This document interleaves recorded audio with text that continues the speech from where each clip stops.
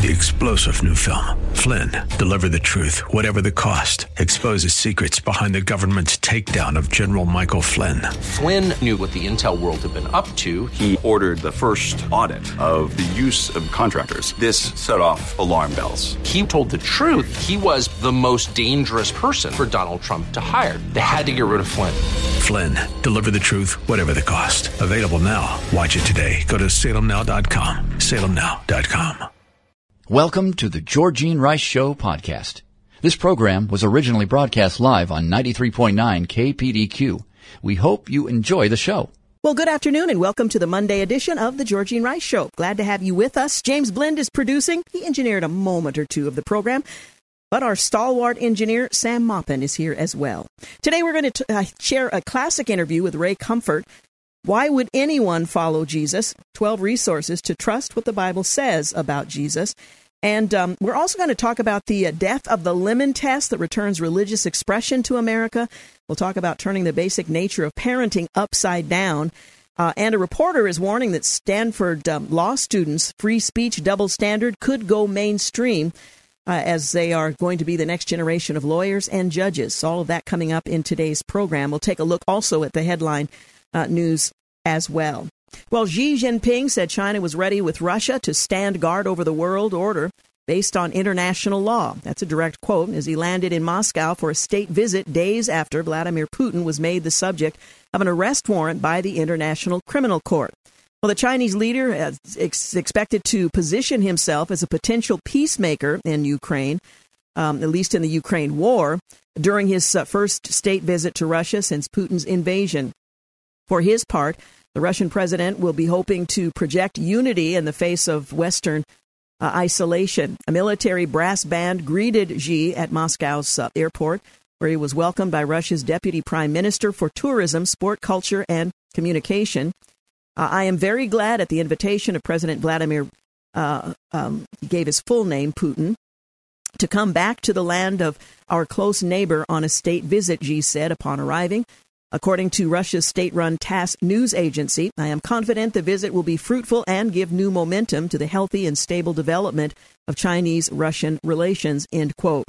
Well, Xi added that together with Russia, China was ready to resolutely defend the UN-centric international system, stand guard over the world order based on international law, end quote. Well, the two leaders spoke briefly at a press conference on Monday at the Kremlin before an informal meeting. We have thoroughly studied your proposal on regulating the acute crisis in Ukraine. Of course, we will have an opportunity to discuss them, Putin told Xi, referring to China's peace plan for dealing with the war in Ukraine. We are always open to negotiations, the Russian leader added. Xi, in turn, praised Putin's strong leadership and said he was sure the Russian people would support him in the presidential election next year. Well, the Russian leader has not yet formally announced he's running for president, and the Kremlin on Monday was quick to deny Xi had inside knowledge about Putin's plans, but I think anyone on the world surface would agree that he's very likely to run. On Monday evening, the two leaders will have a 6-course meal that includes Russian crepes with quail and mushrooms and fish, pomegranate sorbet, according to a menu published by a state media journalist.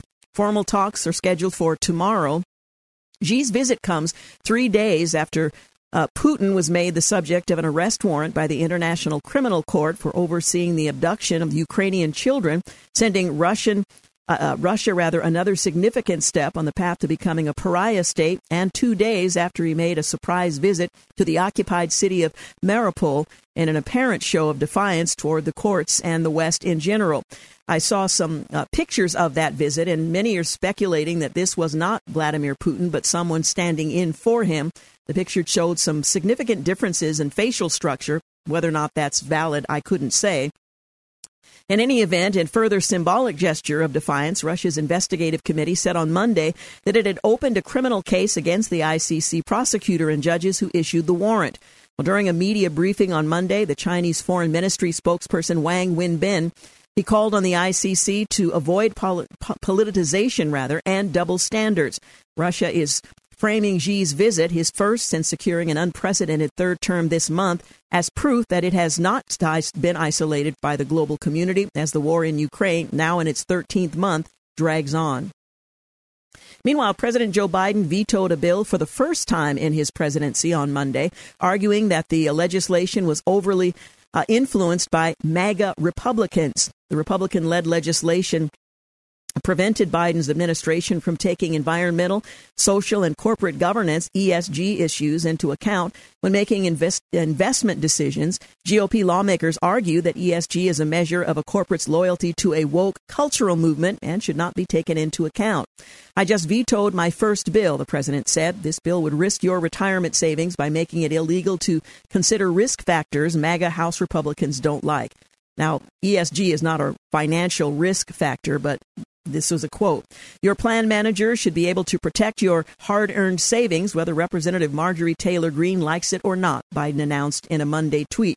Now, it's a rather interesting statement, given the fact that the very objection that the Republicans had to the president's plan was that it was based on ideology and rather not financial stability. Well, the bill specifically ended enforcement of a new Labor Department rule that urged private retirement plan fiduciaries to consider ESG in their investment decisions. Under the rule, fiduciaries that make investment decisions for the retirement plans of more than 150 million people would be explicitly permitted under federal guidelines to consider companies' approach to climate change and other social issues, whether or not that would fill out your retirement account, instead of focusing on only profitability and return on investment for retirees.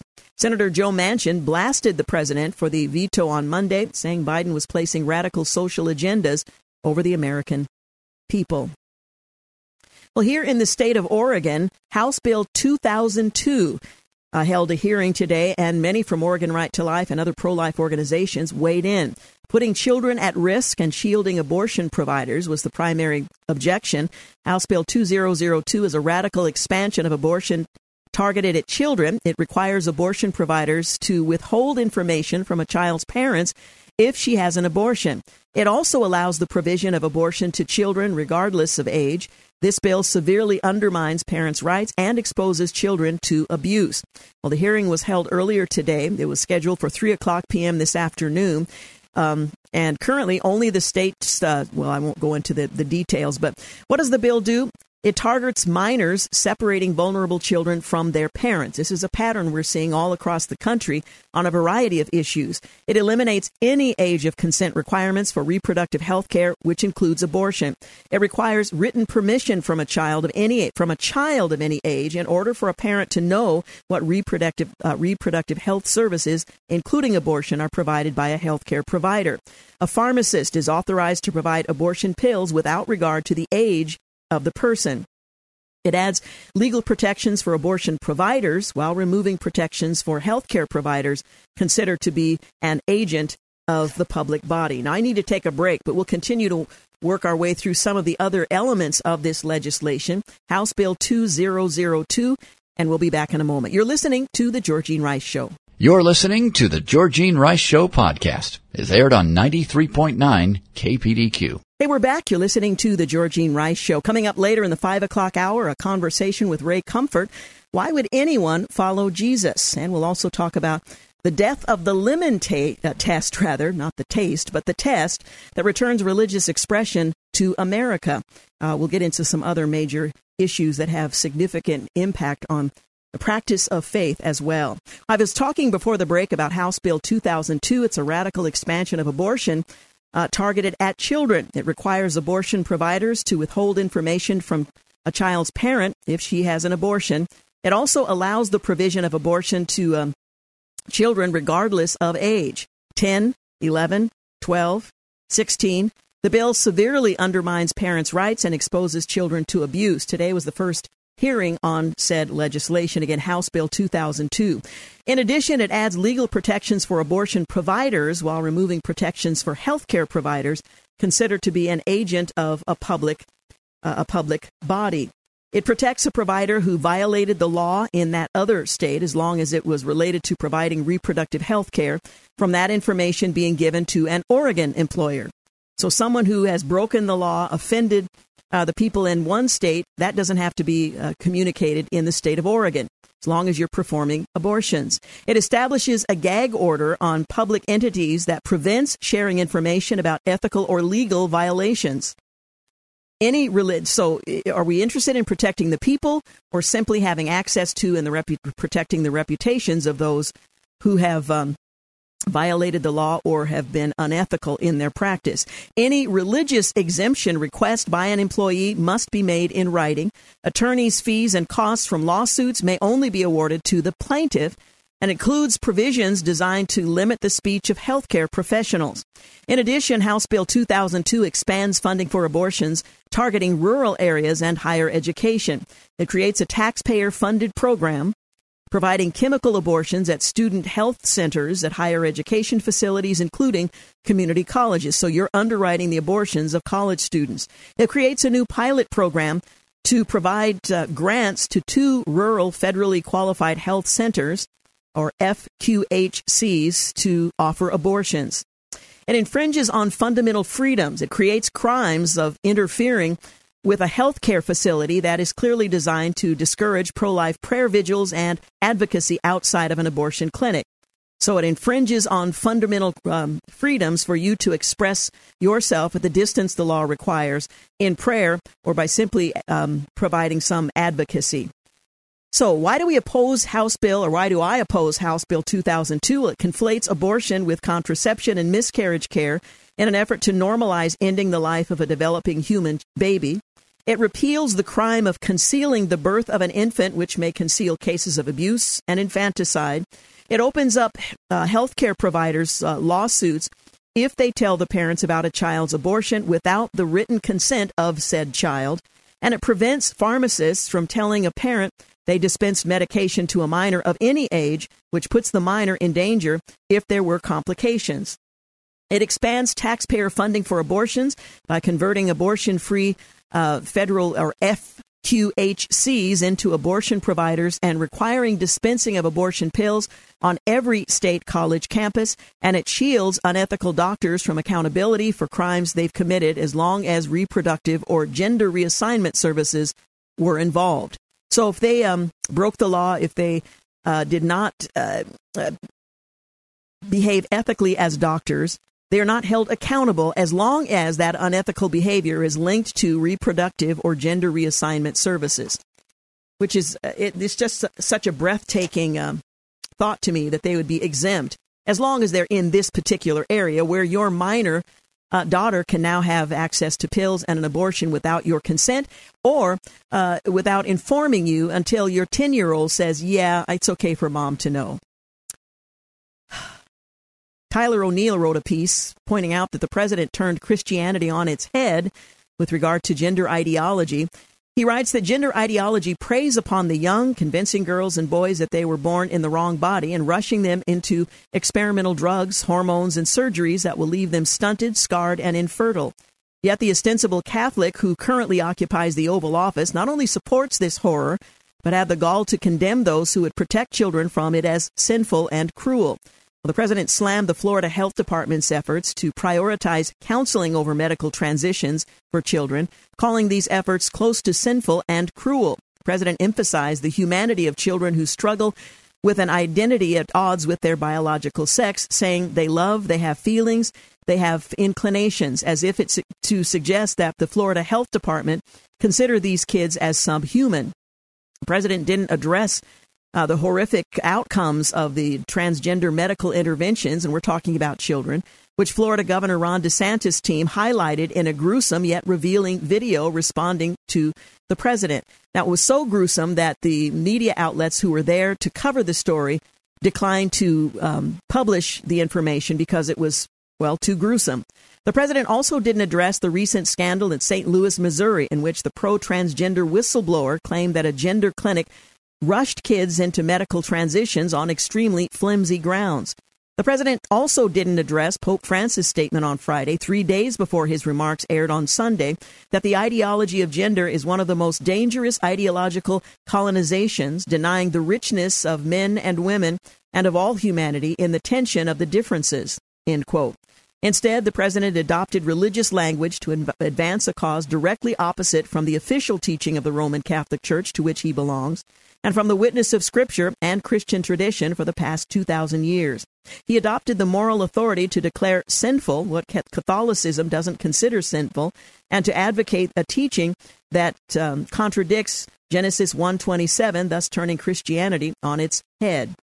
Again, quoting Tyler O'Neill in his column, this moral inversion reminds me of a similar episode in my own life. While in D.C. one summer, I attended a service at Washington National Cathedral in which the priest preached against the sin of heterosexism. The sin of heterosexism.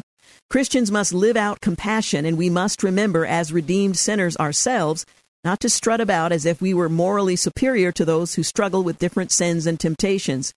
Yet the notion that heterosexism is a sin doesn't just entail condemning an animus against people who struggle with same-sex attraction. It also suggests that the moral endorsement of heterosexual activity in certain contexts over homosexual activity is itself a violation of God's law. In this short statement, the priest compared historic Christian teaching on sexuality to racism and sexism. The priest suggested that the doctrine of marriage as the union of a male and female for life, which St. Paul describes as a mystery prefiguring the marriage of Christ and the church in Ephesians, traces back to ignorant animus against gays, rather than the fundamental truth of the universe. It's hard to fathom the pride and disobedience of such a statement from a church leader. Similarly, the president's remarks defending experimental medical interventions for children in the name of a transgender identity appear to signal a political weaponization of his religious faith unmoored from its actual tenets. Only when the president's Catholicism became a political tool can he wield it to advance goals directly at odds with the basic tenets of his mother church. Besides Francis' condemnations of transgender ideology, the Bible speaks to gender issues, condemning cross-dressing in Deuteronomy 22, 1 Corinthians 11, and teaching that God created humans male and female. Both the Old and New Testaments urge believers to serve the orphan and the widow, and Jesus warns his disciples about children, saying that whoever causes one of these little ones who believe in me to sin, it would be better for him to have great millstone fastened around his neck and to be drowned in the depth of the sea. The Bible doesn't directly weigh in on many political issues, but it strains credibility, it strains credulity to imagine that Jesus approves of telling children the lie that they are really members of the opposite sex and urging them to take experimental drugs with long-term consequences to which they arguably cannot consent, setting them on a path to removing perfectly healthy organs. It's hard to imagine anything more cruel than that. China's Xi met with Vladimir Putin today in Moscow in an effort to weaken the U.S.'s standing. And California Governor Gavin Newsom is under pressure to take executive action on reparations if the California legislature doesn't act. And North Korea leader Kim Jong-un has called on his country to be ready to launch a nuclear attack to deter war as he accuses the U.S. and South Korea of carrying out military drills with American nuclear assets, according to state media. Kim's remarks, carried on state media KCNA, came after the Hermit Kingdom launched a short-range ballistic missile toward the sea on Sunday. The missile flew across the country and landed in the sea off its east coast, according to the South Korean and Japanese assessments, which reported that the missile traveled a distance of about 500 miles. You're listening to The Georgene Rice Show. We're going to take a quick break, but we'll be back to continue our march through headline news. You're listening to The Georgene Rice Show podcast. It's aired on 93.9 KPDQ. Hey, welcome back. You're listening to The Georgene Rice Show. Coming up in our second hour, Ray Comfort, Why Should Anyone Follow Jesus? The title of his book. Well, a federal judge today blocked enforcement of a decades-old California law that requires newly developed handguns to have particular safety features, ruling the regulation overly stringent and a violation of the Second Amendment. California's Unsafe Handgun Act, enacted in 2001, aims to prevent accidental discharges through various safety standards. The legislation mandates that certain handguns have a chamber load indicator and a magazine disconnect mechanism that prevents a handgun from being fired if the magazine is not fully inserted. To assist with gun crime investigations, the firearms also have to have a micro-stamping mechanism, which allows the transfer of microscopic imprints of the handgun's make, model, and serial number onto shell casings when the gun is fired. These regulations are having a devastating impact on California's ability to acquire and use new state-of-the-art handguns. A federal district judge, Carmack Carney, a George W. Bush appointee, wrote in his his order. Since 2013, when the micro-stamping requirement was introduced, not a single new semi-automatic handgun has been approved for sale in California, which I would argue is probably the point. Spring breakers have gathered near the southern border, seemingly unaware of safety concerns for both travel and crime happening nearby in Mexico. The U.S. mission to Mexico posted a fresh warning last week, noting that each year thousands of U.S. citizens visit the country during spring break. Among the various concerns ongoing in the country, the mission listed violent crime, drugs, unregulated alcohol, and sexual assault. The mission also pointed to a travel advisory from October of last year in which the U.S. State Department warned against travel to 6 states while suggesting that Americans reconsider travel to another half-dozen states in Mexico. Secretary of the Navy Carlos Del Toro said he's seeing fighting climate change as a top priority for the Navy as the Biden administration proposes shrinking the fleet by 2 ships and worries grow about how the U.S. Navy stacks up to China's. Well, as the Secretary of the Navy, I can tell you that I have made climate one of my top priorities since the first day I came into office, Del Toro said. We view the climate crisis much the same way as the damage control efforts on a stricken ship. This is an all-hands-on-deck moment, he added. Well, Del Toro spoke just days before the administration released its proposed budget for 2024, which calls for shrinking the naval fleet, even though most military experts and senior Navy officers have called for more ships to deter China's larger fleet. But who knows better, the politicians or leaders in the military? For several years now, the Navy has set a goal of having 355 manned ships, but for the last 3 years, the Biden administration has proposed shrinking the fleet below the roughly 298 ships it has available now, instead of increasing it toward the 355-ship goal. A reporter rightly warned that Stanford students' free speech double standard could become mainstream among lawyers and judges, and Libs of TikTok New York City book event for kids was canceled after receiving threats of unsafe behavior. Trey Gowdy points out, and I should say warns, that D.A. Alvin Bragg's politicized case against former President Trump risks the demise of our country. The president announced he believed he was going to be arrested within the next few days. Some are suggesting it may be as late as next week if this whole thing moves forward.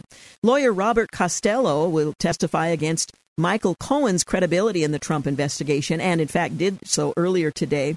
A leak late last week stated they were preparing to arrest Trump this week.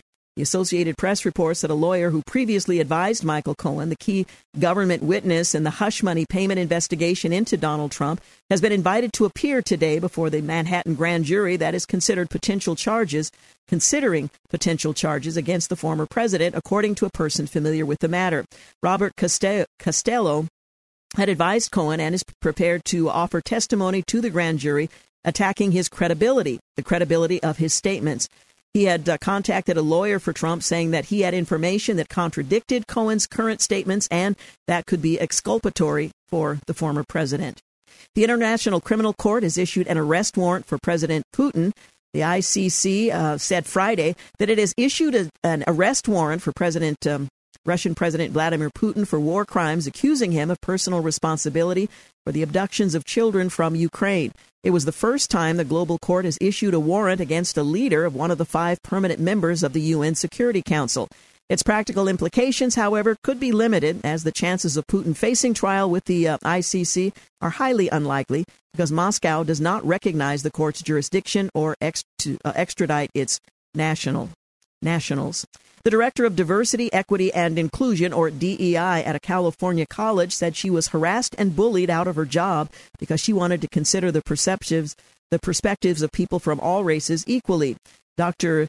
Tabia Lee, who is black, told the New York Post that faculty at De Anza College in California labeled her a white supremacist after she pushed to create safe spaces for everyone.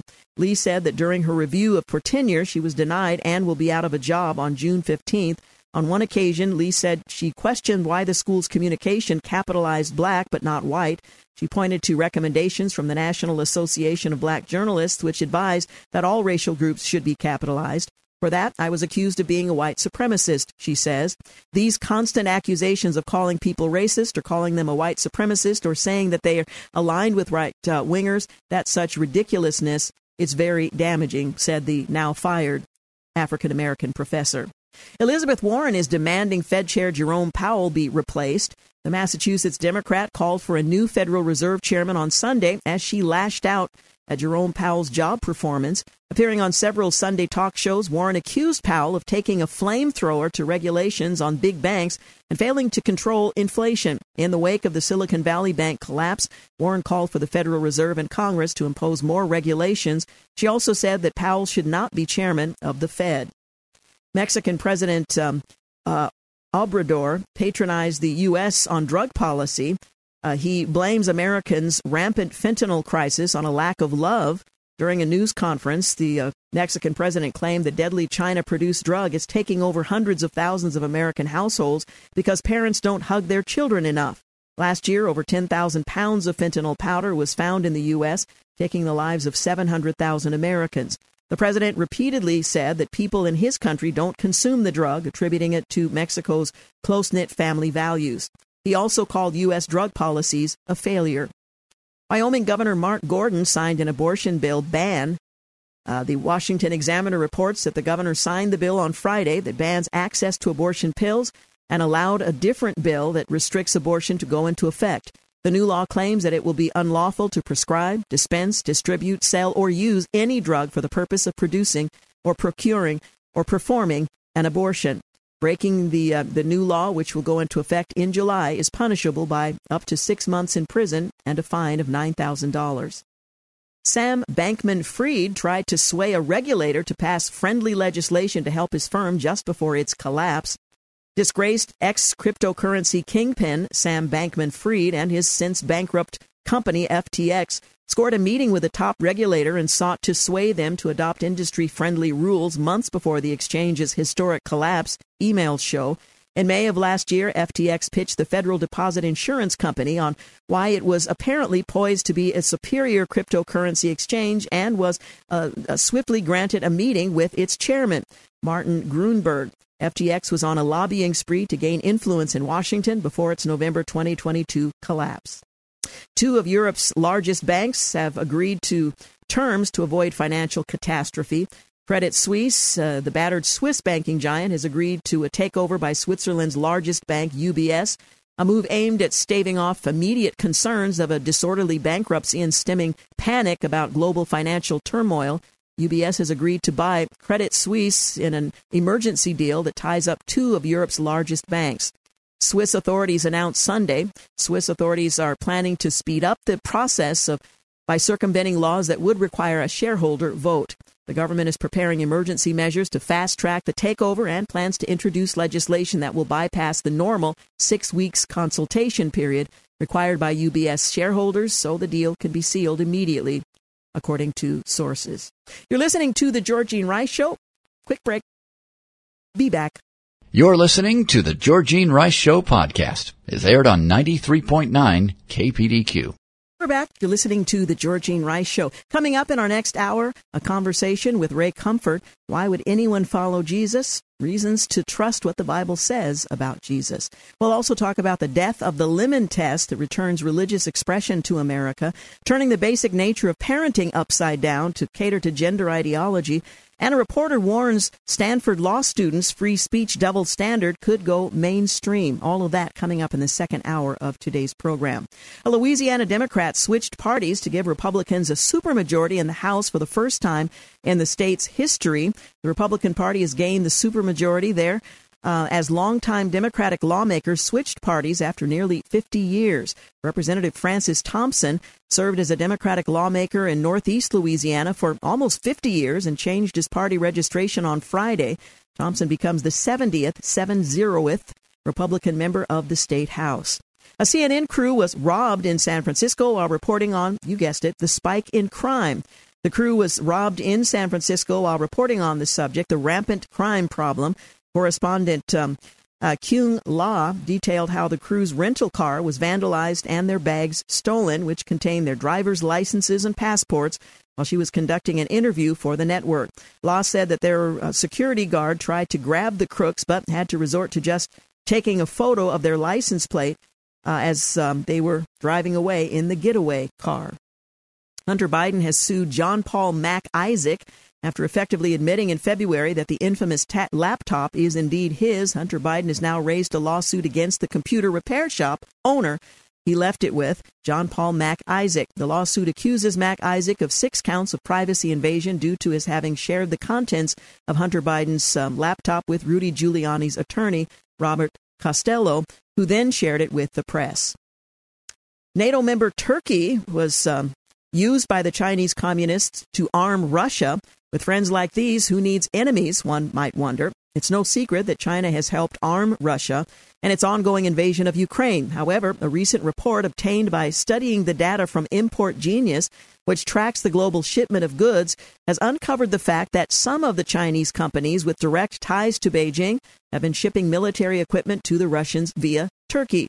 That's right, a member of NATO is effectively aiding Russia, which is at best adversarial toward NATO.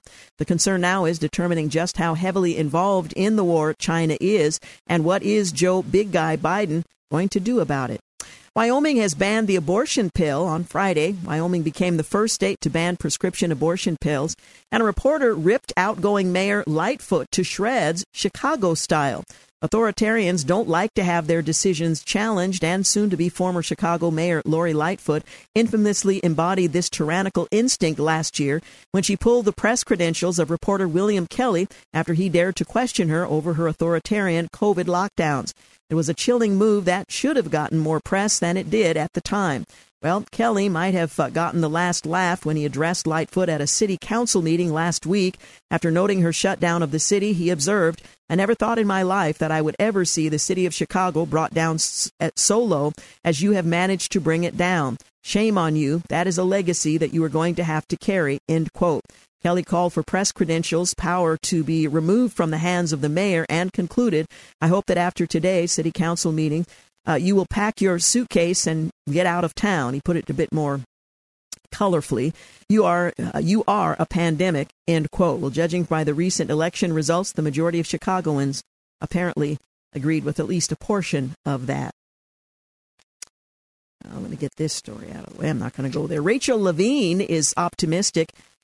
Child sex change procedures will soon be normalized, and Russia honors the pilots who harassed and ultimately collided with the U.S. drone last week. Egg prices are so high, the popular store Dollar Tree pulled them from their shelves. New York is set to become the first state to ban natural gas in new buildings, and Governor Gavin Newsom is under pressure to take executive action on reparations if the California legislature doesn't act. The Bremerton School Board has reached a nearly $2 million settlement with praying football coach Joe Kennedy. And YouTube has restored Donald Trump's account. Alex Jones has been concealing money to avoid paying Sandy Hook families $1.5 billion. And there's some debate on whether Andrew, who's a NHL player, ever uttered those words. So one man with courage making the majority ever uttered those words, but their meaning is very clear. Another NHL player has stood up for his faith. One such man of courage is James Reimer, a goalkeeper for the National Hockey League San Jose Sharks. As the San Jose Mercury News reports, Reimer, citing his religious beliefs, didn't take part in pregame warm-ups Saturday when the Sharks wore jerseys meant to show support for the LGBTQIA+ community. Reimer, who has split time in goal this year with another team, watched from the bench as the team lost 4-1 to the visiting New York Islanders. He also issued a statement that was both powerful and graceful. For all 13 years of my NHL career, I have been a Christian, not just in title, but in how I choose to live my life daily. I have a personal faith in Jesus Christ, who died on the cross for my sins and in response asks me to love everyone and to follow him. I have no hate in my heart for anyone, and I have always strived to treat everyone that I encounter with respect and kindness. In this specific instance, I am choosing not to endorse something that is counter to my personal convictions, which are based on the Bible, the highest authority in my life. I strongly believe that every person has value and worth, and the LGBTQIA+ community, like all others, should be welcomed in all aspects of the game of hockey. Who could argue with that? Well, you guessed it. Well, on this day in history, 1760, a 10-year fire erupts in Boston, or I should say 10-year would be unthinkable. A 10-hour fire erupts in Boston, destroying 349 buildings, burning 10 ships, but claiming no lives. 1854, the Republican Party of the United States is founded by slavery opponents at a schoolhouse in Ripon, Wisconsin. 1942, on this day in history, U.S. Army General Douglas MacArthur, having evacuated the Philippines at the order of President Franklin Delano Roosevelt, tells reporters in Australia, "I came out of Bataan, and I shall return." 1952, the U.S. Senate ratifies by 66-10 a security treaty with Japan. 1976, kidnapped newspaper heiress Patty Hearst is convicted of armed robbery for her part in a San Francisco bank holdup carried out by the Symbionese Liberation Army. Hearst would be sentenced to 7 years in prison and released after serving 22 months.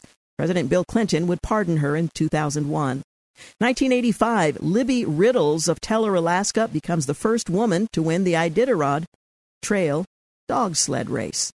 1995, in Tokyo, 12 people are killed, more than 5,500 others sickened when packages containing the deadly chemical sarin are leaked on 5 separate subway trains by Shinrikyo, a cult member, or members plural. 2004, the U.S. military charges 6 soldiers with abusing inmates at Abu Ghraib prison.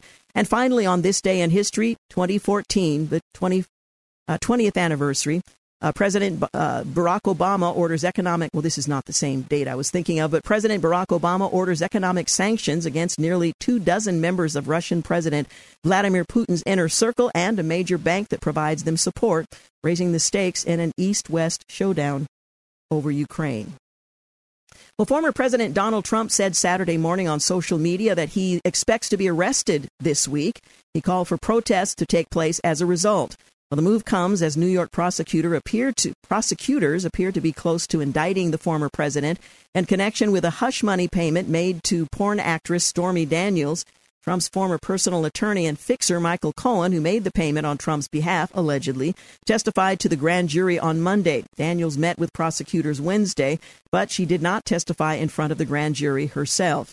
Illegal leaks from the Manhattan DA's office indicate that with no crime being able to be proven and based on an old and fully debunked by numerous other prosecutions fairy tale, the far and away leading Republican candidate and former president of the United States of America will be arrested on Tuesday of next week, explained Trump in all caps on Truth Social, his social media site.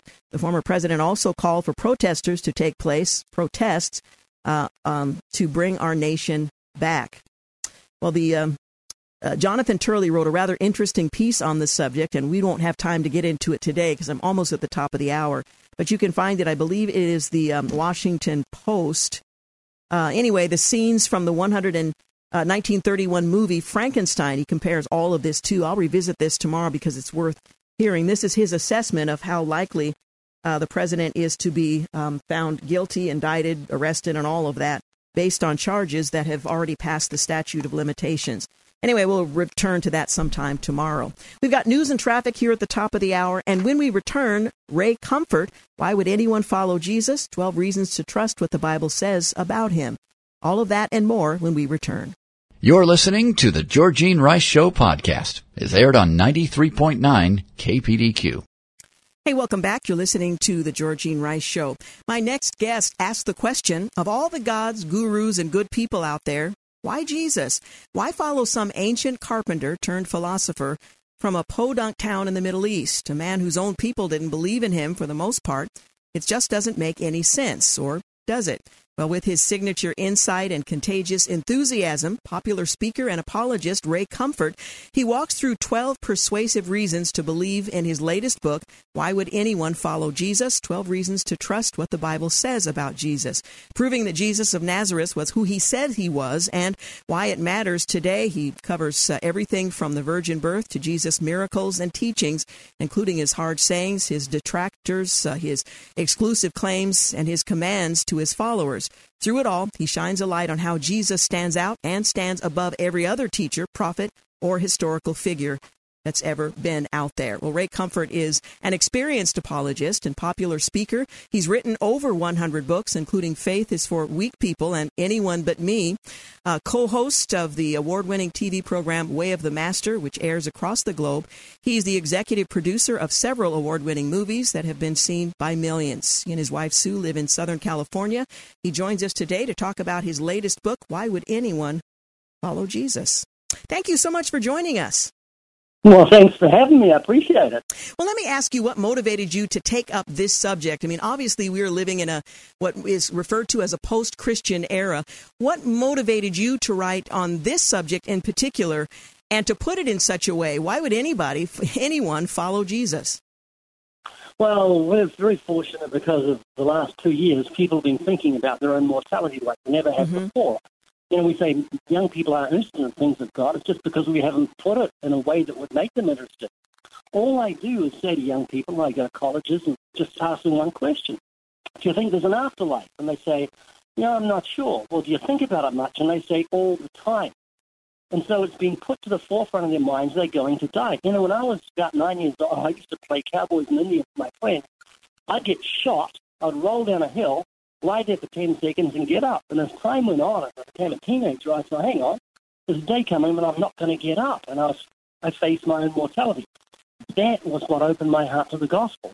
Hebrews chapter 2, verse 14-15 says that every human being has a haunting fear of death, and it says all their lifetime. And we can tap into that by saying, do you know the Bible says Jesus Christ has abolished death, past tense, and brought life and immortality to life through the gospel? Did you know that? Did you know the Old Testament, God promised he would destroy death, and the New Testament tells us how he did it? And you see their eyes widen because they've never had anyone talk to them about these issues before, and it's something that Christians need to step up to the plate and learn how to do. Well, this certainly is a book that will help us to articulate our faith and answer these questions that we sometimes aren't even aware that people who are on the edge of faith are asking. So this does a couple of things. It helps equip us to respond in an effective way, but also to consider what people are thinking about as we encounter those who don't yet know Christ. Now, one of the things that one of the features I appreciate about the book is the witnessing encounter that you include in each chapter that gives us a glimpse into conversations you've actually had with people on the subject of each one of your chapters. Tell our listeners a little bit about this feature. Yeah, it's really exciting. By the way, the whole book's written in a New Zealand accent. I deliberately did that. But it's interesting to be a fly on the wall while someone's getting witness to. You know, my dog follows me. I've got him on my bike. He wears sunglasses. He's my bait when I go fishing for men. People come up and say, I love your dog, and I get to talk to them. But I've noticed that he intuitively knows what a cat looks like. I've never shown him a picture of a cat. He also knows what his own kind looks like, dogs. I haven't shown him an encyclopedia of dogs saying, this little one here looks like a mouse, but it's a Chihuahua. This one here looks like a horse, but it's a Great Dane. He intuitively knows his own kind. Cat, he'll growl at it. Dog, he'll be fascinated and wag his tail. And we're the same when we look at human beings. I don't know if you ever watch television and you watch a sporting program. They do a zoom up on the crowd, and you're fascinated by all the faces. There's one that looks like Aunt Martha. That guy's got large ears. Look at their ears pile there. We're just really fascinated by people. Well, here we get to sit in like a fly on the wall, the most fascinating conversations you can imagine. People talking about their own fear of death.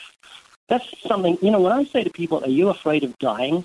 It's like their eyes widen and they think, how did he know? I didn't tell my mom about this. I haven't told my brothers and sisters, but there's this fear of death that I've got. Well, you get to hear people talking about the fear of death. These are actual, genuine witnessing encounters. They're the cream of our YouTube channel, which, by the way, has just passed 193 million views. I'm so excited to have such inroad. Congratulations. With the gospel. Yeah, it's really thrilling. We're very humble and thankful to God for that inroad. But here we have the cream of our witnessing encounters, the transcriptions put in the book, lining up with each chapter, and it's very exciting. In all the encounters that you've had, and I think for many of us, we imagine, man, he's a gifted communicator. He's an apologist. He knows how to engage in conversations. I'm reluctant. I'm fearful. Can you distill a number one reason why people question Jesus? Is there a common thread that seems to run through the hesitation that you encounter in your conversations? Yes, because they don't see their danger. If someone doesn't show any interest in a parachute when they're up on a plane 10,000 feet, knowing they have to jump, then you've got to learn to hang them out the plane by their ankles for 5 seconds, and they'll come back in and say, well, where's that parachute? And so what I do with strangers, and I say, do you know what death actually is according to the Bible? They'll say, no, what is it? It's wages. And they'll always repeat what I've said. I say, wages?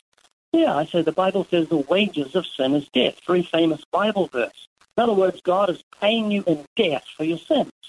It's like a judge looks at a heinous criminal that's murdered 3 girls, and he says, Judge, this isn't serious. These were prostitutes. Scum of the earth.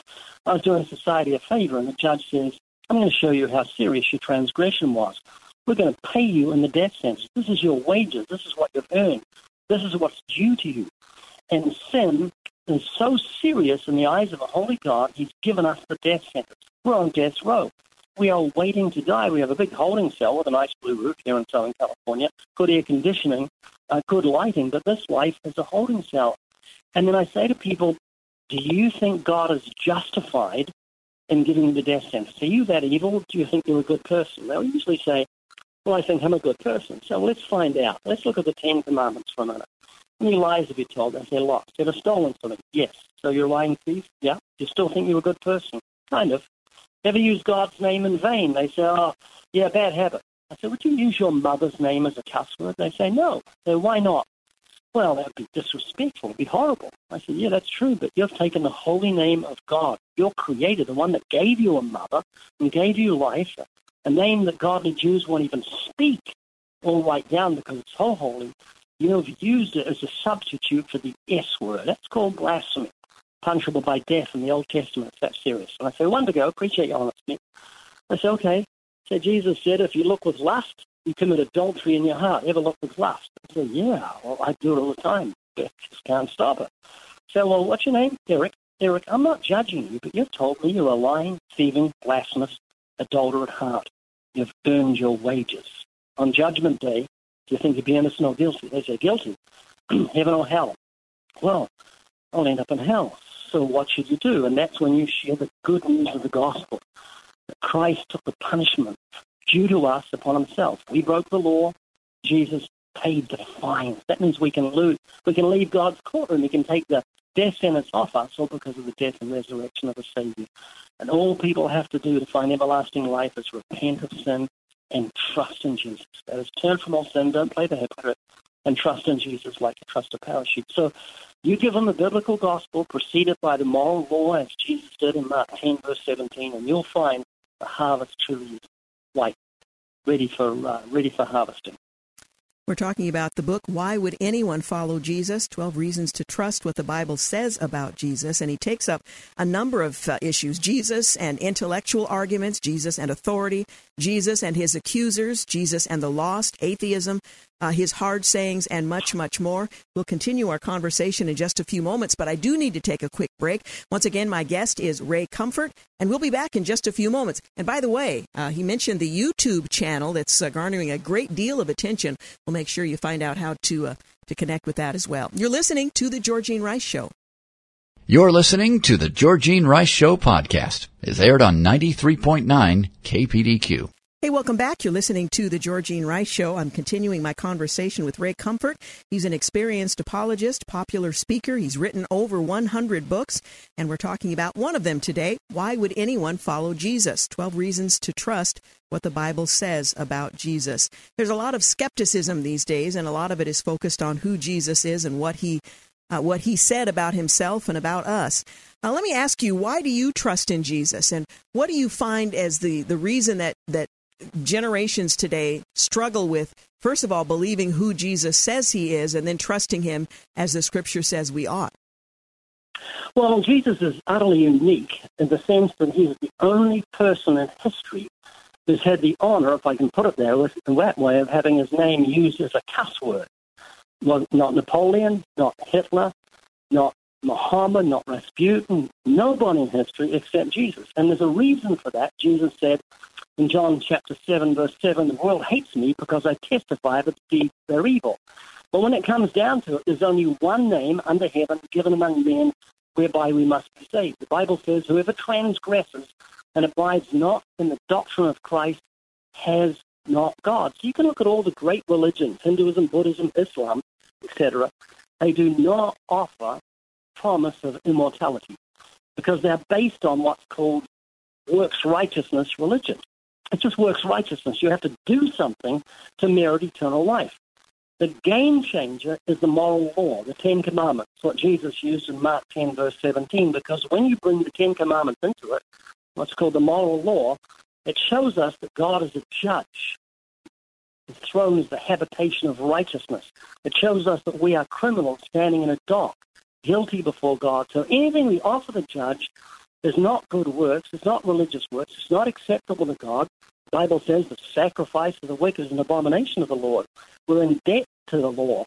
But what Jesus did on the cross was God in human form. The Bible says God was manifest in the flesh. And the reason God became a person, the express image of the invisible God, it says of Christ, was to suffer and die on the cross. He paid the fine, we can leave the courtroom. So he is the only one that can give us peace with God because of that payment on the cross. So this is good news for Hindus, for Buddhists, atheists, for whosoever will may come. Eternal life is a free gift. You can't earn it. You can't deserve it. You can't get religious to try and please God. All you can do is trust in his amazing grace. And if I may, Georgine, I'd like to address the subject of atheism because it's risen its head so much in the last few years. Mm-hmm. If you ever meet an atheist, just ask him one question. It will almost certainly make him backslide. And you can see this happen on YouTube again and again. Just ask one question. Someone says, I'm an atheist. Say to them, do you really believe the scientific impossibility that nothing created everything? And their mouth will go like a little road tunnel, and they'll say, oh, well, I don't believe that nothing created everything. There's obviously some sort of thing in the beginning that created it, and it just wasn't God. I said, well, let's try and find out why you don't want it to be God. And you find out he's living with his gorgeous girlfriend and feasting his heart on the pleasures of pornography. So it's not an intellectual issue. It's a moral issue. You can't find God for the same reason a thief can't find a policeman. But the miracle of conversion, and this happened in my case, happens in the case of every person who's born again, is that God takes your heart and makes you new on the inside. You'll be born again so that you thirst after righteousness. So you'll want to do that which is right. As a non-Christian for 22 years, I couldn't care less about doing what's right. I did whatever made me feel good. I had no thoughts on abortion, homosexuality, any moral issue until I became a Christian. Instantly, I loved what God loved. Abortion was wrong. Rape was wrong. Murder was wrong. Adultery was wrong. Fornication was wrong. Pornography was wrong. Anything God loved, I loved because he wrote his law upon my heart and caused me to walk in his statutes. That is a personal miracle for every person who's seeking God. Just do exactly what the Bible says. Repent of your sins with a contrite, sorrowful heart and say, God, I trust in Jesus, your God-given Savior for my eternal salvation. And you've got a promise from God in John 14:21 that God will manifest himself to you, not with voices and bells and whistles, but you'll just have a brand new attitude. It's not something you do yourself. It's something God does within you. He opens the eyes of your understanding. And everything looks different. When I became a Christian, the sky looked different. The trees raised their arms in praise to God. The birds sung his praises in the morning. Everything changed the moment I obeyed the gospel. And that's the gauntlet we throw down to the skeptic. Absolutely. The subtitle of your book is 12 Reasons to Trust What the Bible Says About Jesus. You've just covered one of them. Another in your fourth chapter is Jesus and exclusivity.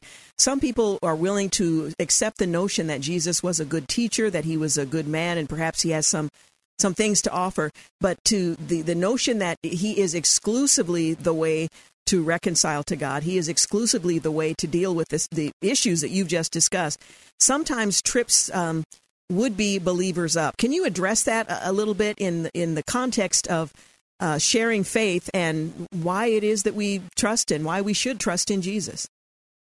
Well, when they sent out the officers to arrest Jesus and read in the gospel, they came back and said, never a man spoke like this man. So when you look at Jesus objectively, his words make no sense. He said this, marvel not at this, for the hour is coming when all that are in their graves shall hear my voice. Now, if he just said, look, one person is going to hear my voice and be raised from the dead, you think, what a nut. But he said every single human being throughout the entire human history is going to hear his voice. He's going to raise the whole dead, as he did with Lazarus. Just pulled him out of his grave by saying one word, Lazarus, come forth. And there's going to be a shout of God, and that everyone's going to stand before God. And he said that. He said things like, I am the resurrection and the life. He that believes in me, though he dies, yet shall he live. And whoever lives and believes in me shall never die. He said, I'm the bread of life. He that comes to me shall never hunger. And he that believes on me shall never thirst. And so when you look at those words, you've got to say to yourself, this is not the words. These are not the words of a good teacher. These are the words of God in human form, or the words of a madman. Because anyone who says the things that Jesus said and can't back them up is truly a madman. And so just read the Gospel. That's all you have to read, the Gospel of John with an objective attitude, and you'll come away saying, never a man spoke like this man. Never a man said the things that this man did. He also said things like this, and this is a very heavy saying. He said, fear not him who has power to kill your body and afterwards do no more, but fear him, he's talking of God, who has power to kill your body and cast your soul into hell. Fear him. Now think of what he just said. You're lying in bed, the door opens, in the darkness you see a man coming to you with a sharp knife. He pulls it back to plunge into your chest. Horror is an understatement. Your heart is pounding through your chest. You're dripping with sweat. What a terrifying situation. But Jesus said, don't fear him who can kill the body and do no more. Don't fear that guy, but fear him who has power to kill your body and cast your soul into hell. In other words, that scenario is nothing compared to falling into the hands of the living God. The Bible says it's a fearful thing to fall into the hands of the living God. When we use those words, fall into the hands of, like the police, you fall into the hands of the police, or you fall into the hands of the enemy, it's saying you're in big trouble. And the Bible says it's a fearful thing to fall into the hands of the living God. I'd rather fall on the face of the sun than fall into the hands of God on Judgment Day. And so you're just trying to scare me. Absolutely. If you were going to jump out of a plane without a parachute, I'd hang you out by your ankles and pull you in, hoping you'll see fear as your friend, not your enemy. Mm-hmm. In that case. And the Bible says the fear of God is the beginning of wisdom. Through the fear of the Lord, men depart from evil. And if you don't fear God, you haven't begun to get wise. And if you don't fear God, you'll never depart from your sins. You'll just say, everybody lies, everybody steals, everybody uses God's name in vain. Who doesn't love, sweat, and fornicate? Well, you'll see on Judgment Day, you'll give an account of yourself to a holy God. And that is a fearful thing, and that's why you need a Savior. So see those fears that are coming up in your heart at the moment as being your friend, not your enemy, because they'll drive you to the foot of the cross where you can find everlasting life that comes by God's mercy. Once again, the title of the book, Why Would Anyone Follow Jesus? 12 Reasons to Trust What the Bible Says About Jesus. Just an excellent book. And as I mentioned, there are witnessing encounters that are following each of the chapters that are definitely worth reading. We're just about out of time. YouTube channel, where can we find you? Just YouTube, type in Ray Comfort for Living, and it'll come up. Excellent. Thank you so much for joining us today. It's been a real pleasure. It's my pleasure. Thank you. God bless. God bless. Again, Ray Comfort, Why Would Anyone Follow Jesus? You're listening to The Georgene Rice Show. You're listening to The Georgene Rice Show podcast. It's aired on 93.9 KPDQ. Hey, welcome back. You're listening to The Georgene Rice Show. Well, after years of judicial activists eradicating religious monuments and expressions of faith on public property because of the Lemon Test, major victories at the U.S. Supreme Court last year led to the overturning of the legal test have changed the landscape of America. And I wonder if you've noticed. Well, the Lemon Test was binding authority for 51 years, with 7,073 references in court opinion and administrative law decisions or other legal writings, as cited by the Thomas Reuters West versus, versus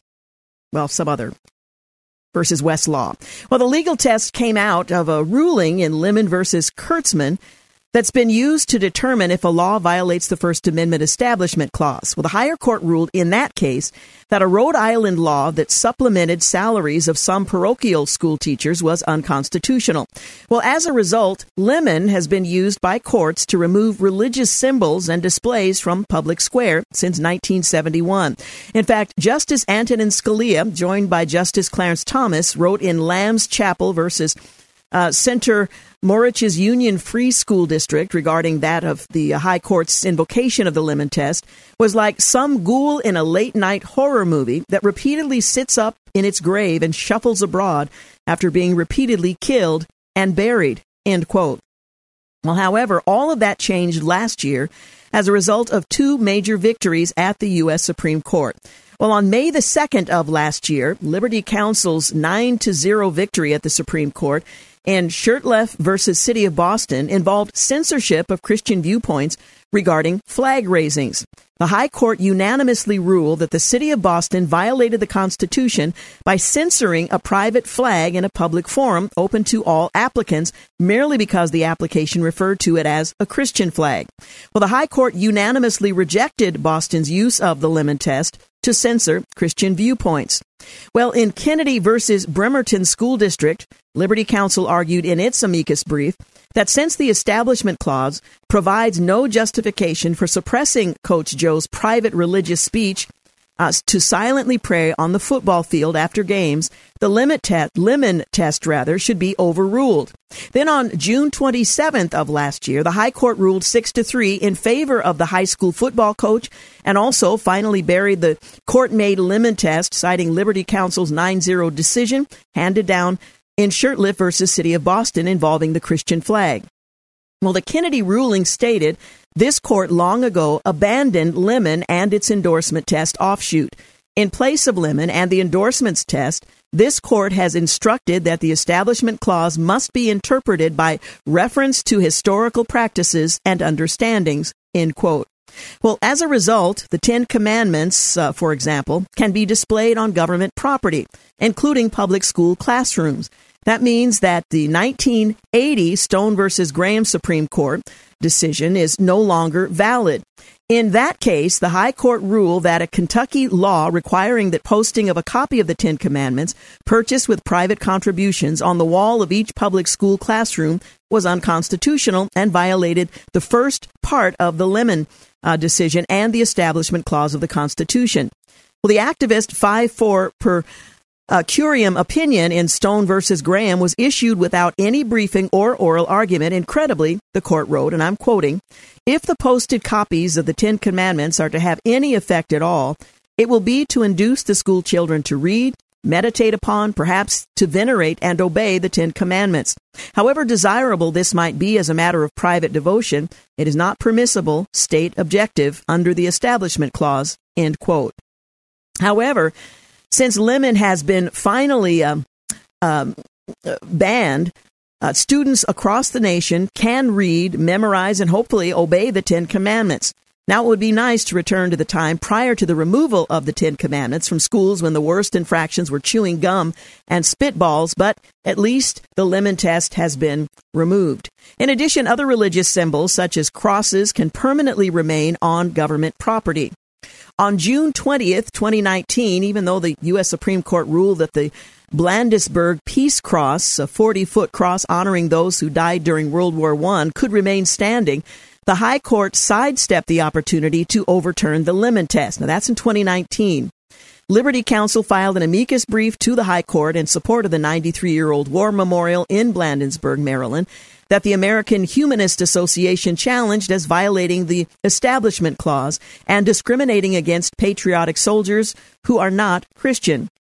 Well, since the Lemon Test is now dead and the Establishment Clause must be interpreted according to its historical intent, all the crosses that relied on Lemon are no longer valid, including cases that struck down Ten Commandment displays, nativity scenes, or other religious symbols. In fact, Justice Sonia Sotomayor, dissenting in Kennedy versus Bremerton School District, wrote, "The court overrules Lemon with Kurtzman and calls into question decades of subsequent precedents that it deems offshoots of that decision." Now, this is very significant.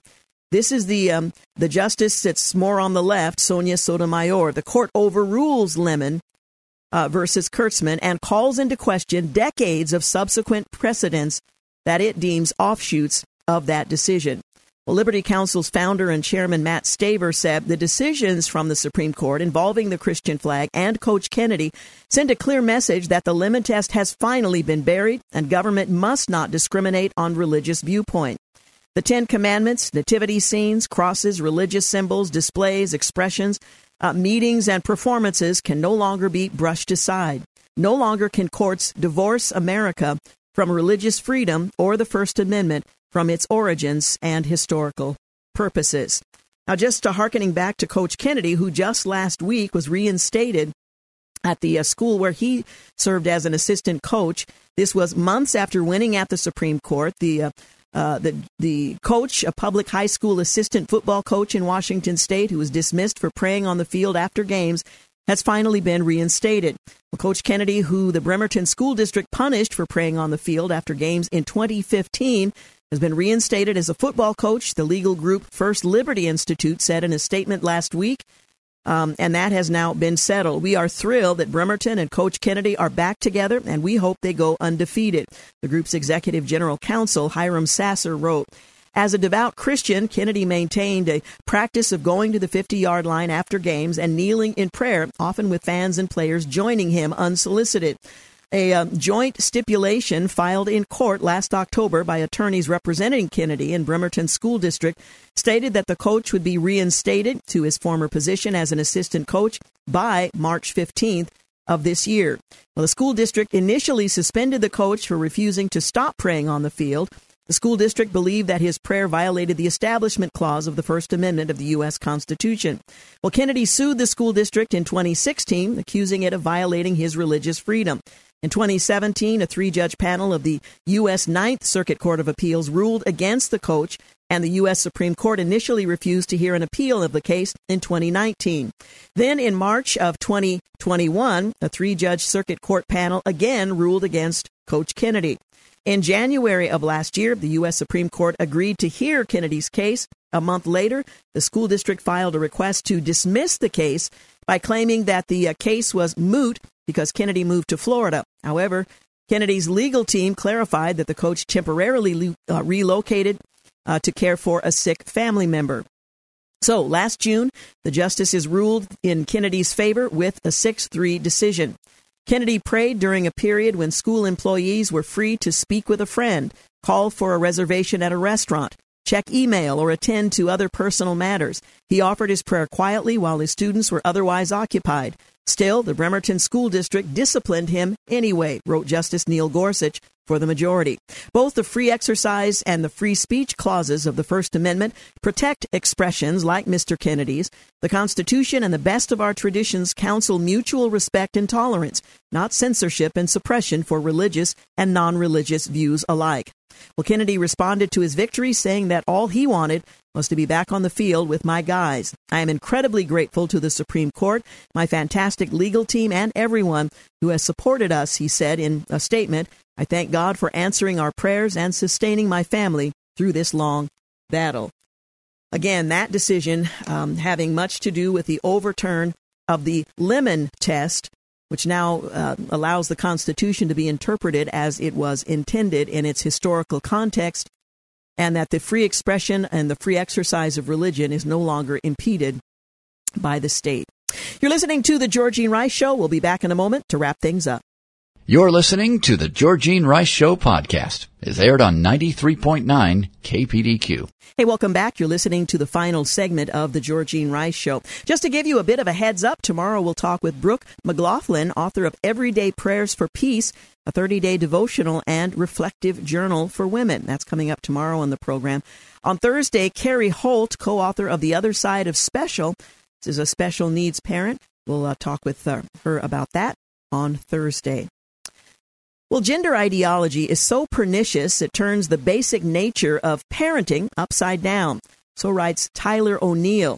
He points out that this week, Minnesota Lieutenant Governor Peggy Flanagan, a Democrat, said it is a grown-up's job to listen to a child's self-declared identity and believe it.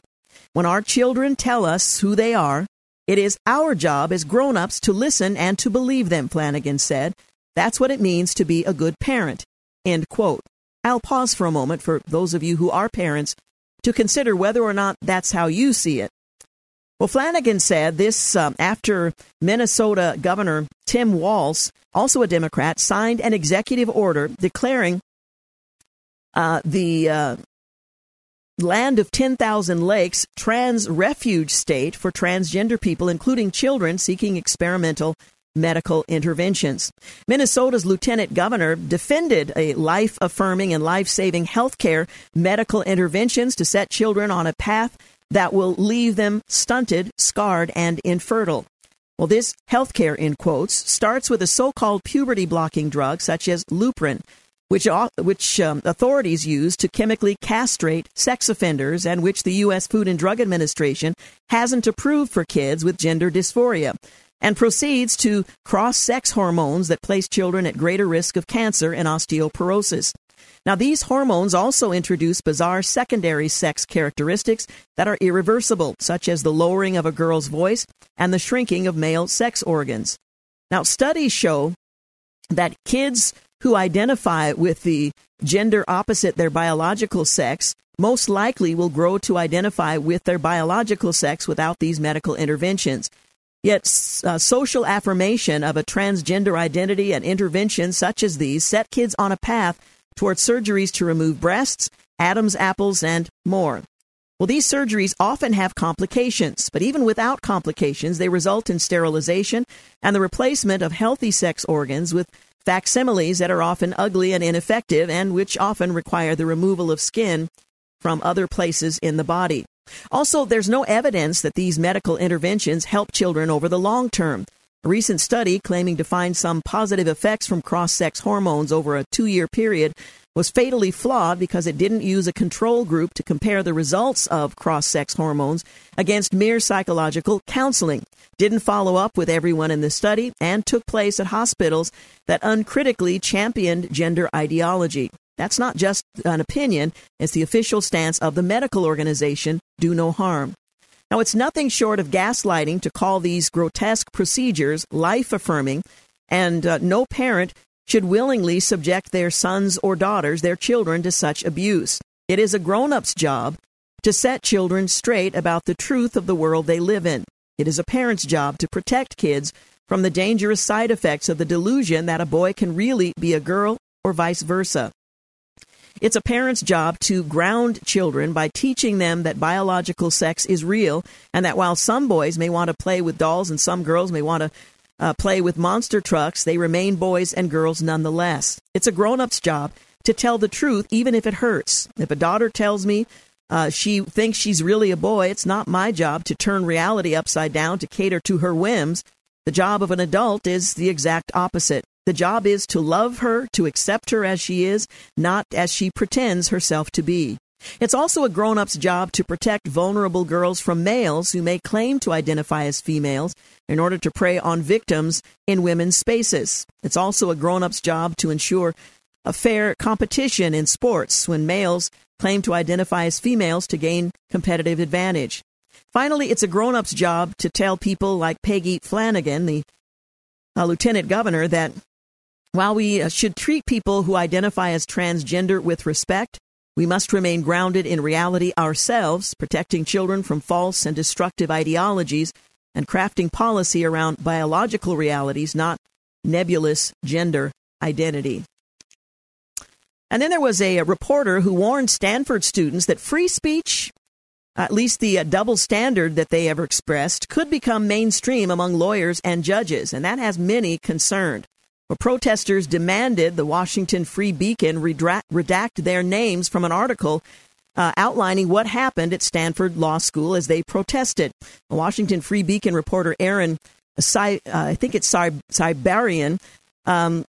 weighed in on the Stanford law students' demands to keep their identities anonymous after they heckled a conservative judge. Well, the Stanford Law School protesters faced criticism after heckling a Trump-appointed U.S. Circuit Court Judge Kyle Duncan during an event on campus and for plastering the names and faces of campus Federalist Society members all over the school last week, and yet demanded their own anonymity. Now they're demanding their names be redacted from a Washington Free Beacon report covering the incident, arguing that keeping their names public could invite abuse and harassment, something they had little concern about when they posted the names of their fellow students. Aaron Sibarium, a reporter for the Free Beacon, said, "Not so fast. Our reaction was, no way, we're not going to do that. He was speaking to Fox News. He said Fox News' Will Cain on Sunday. He said for one reason, they just have no reasonable right of expectation of an anonymity given that they were caught on tape and protesting in a highly public forum. The other thing, too, is that they didn't just shout down a sitting federal judge. They also posted the names and faces of every member of the Stanford Federalist Society, every board member who helped invite him, he said. They posted those names and faces around the school in a concerted effort to shame their peers and pressure them out of hosting the event. Tiberium said Stanford National Lawyers Guild board member Lily Bow's request to remove her name and the names of others came shortly after the Free Beacon published a report publicizing them. Those exact students who plastered conservative students' names on campus emailed me to say, by naming us in this story, you're ginning up harassment, so it's really quite hypocritical, he went on to say. Well, he also tweeted last Thursday that a request from a Mary Kate Hickman demanded the face of a student in red hoodie be, I guess that the word is anonymized. You make someone anonymous because California is a two-party consent state. Well, Hickman alleged the Free Beacon had no right to publish the student's identity without consent. Well, it's quite concerning. A key precondition of the rule of law is that the law applies equally to everyone, and yet these students seem to think that the rules don't apply to them. He also blasted the double standard of protesters demanding their names be revoked from reports while they sought to publicly shame their conservative counterparts for engaging in free expression by hosting Duncan at the on-campus event. It's antithetical to the rule of law. Pretty soon, I think, the double standard is going to be more mainstream among lawyers and judges, he went on to say. And again, we're talking about a law school where they, at some point in the future, will be the future attorneys and judges. And if this is a standard that they're willing to support while in law school, it is not too far-fetched to imagine that this could ultimately go mainstream. All right, we are out of time. I want to thank James Blend for engineering portions of today's program and producing, Sam Maupin for engineering the remainder of today's program, and also want to remind you, coming up tomorrow, Brooke McLaughlin, Everyday Prayers for Peace, a 30-day devotional and reflective journal for women. Have a great night. Thanks for listening to the Georgene Rice Show podcast. If you'd like to download a podcast of the show or would like more information on today's guests, please visit the show at kpdq.com or on Facebook. Follow the show on Twitter at GRiceShow and like us on Facebook. And join us live every weekday at 4 for more critical thinking for critical times on 93.9 KPDQ. 3-star General Michael J. Flynn, head of the Pentagon Intelligence Agency, knew all the government's dirty secrets. He was one of the most respected generals in the military. Flynn knew what the intel world had been up to. He understood its funding. He ordered the first audit of the use of contractors. This set off alarm bells. The explosive new documentary, Flynn, Deliver the Truth, Whatever the Cost, uncovers the facts behind this scandal. Flynn told the truth. He was the most dangerous person for Donald Trump to hire. I find out the worst enemy that I'm going to face in my life is right here in America. They took my assessment and they wanted me to change it. And I was like, I'm not changing it. They had to get rid of Flynn. With in-depth interviews, archival footage, and never-before-seen personal records of the man behind the headlines. I just felt like I was drowning. Flynn, Deliver the Truth, Whatever the Cost. Available now. Watch it today. Go to salemnow.com. salemnow.com.